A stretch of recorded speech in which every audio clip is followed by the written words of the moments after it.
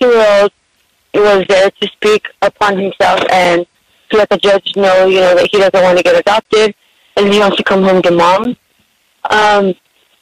How long does that take, or what does he have to do, or what do we have to do in order to get him home now?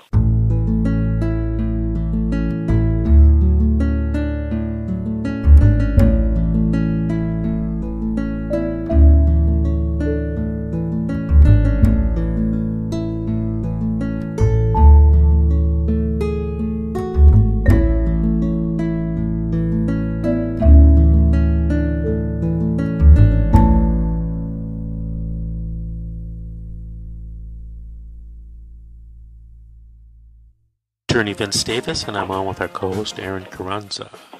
Aaron, we're coming to the end of the show. You want to take one last call? Sure. We have Valerie from Arizona. Valerie, do you have a question? Ask our story to tell. I have a question, 2 questions actually. So my case started back in March of 2020, and I already gone through my 12-month review. And I recently had another one after my 12-month review. I recently had one on the 26th of May. So, we're all thinking, that we're going to go through our reunification, because reunification was originally set for March 30th of this year.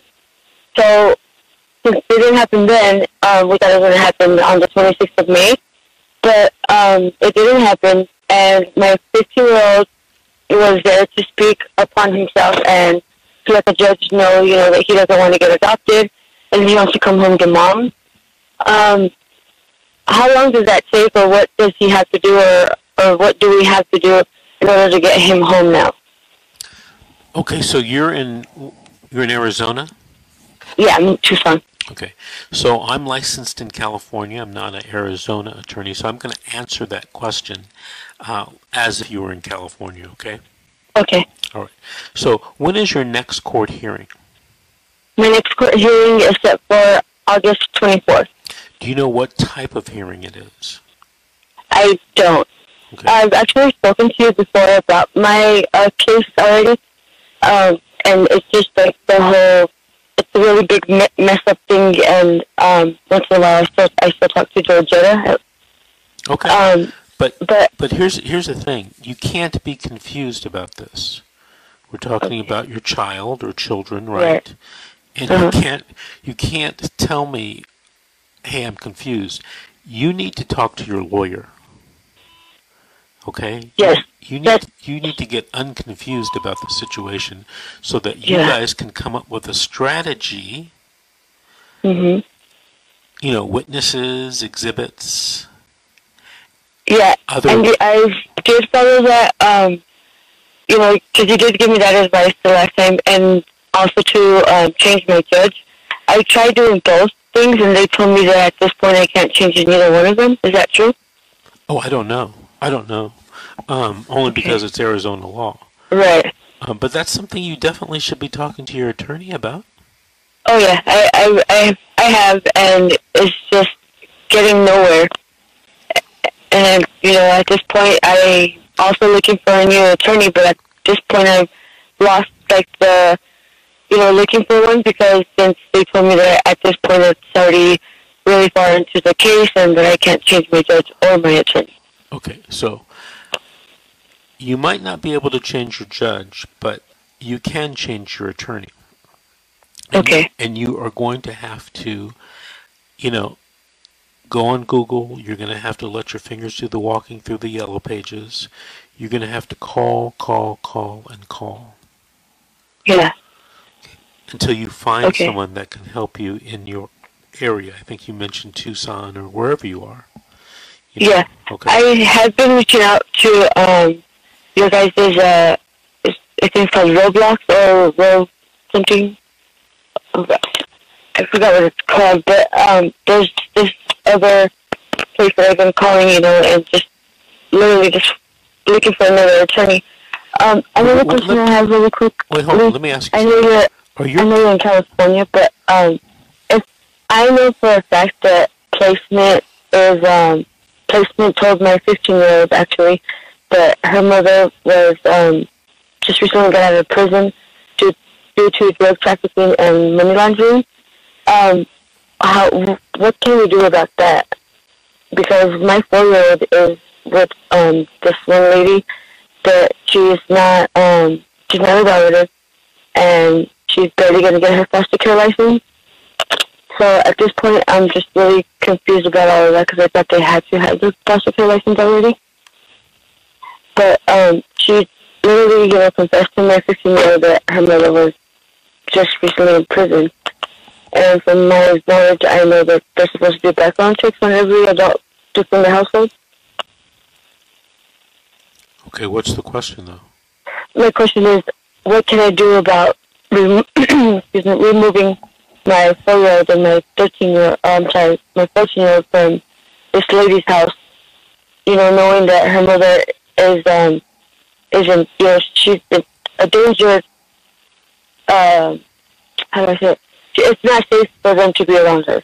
That's what I'm trying to say. If you have evidence that they're not safe, other than, you got to have more than a gut feeling, right?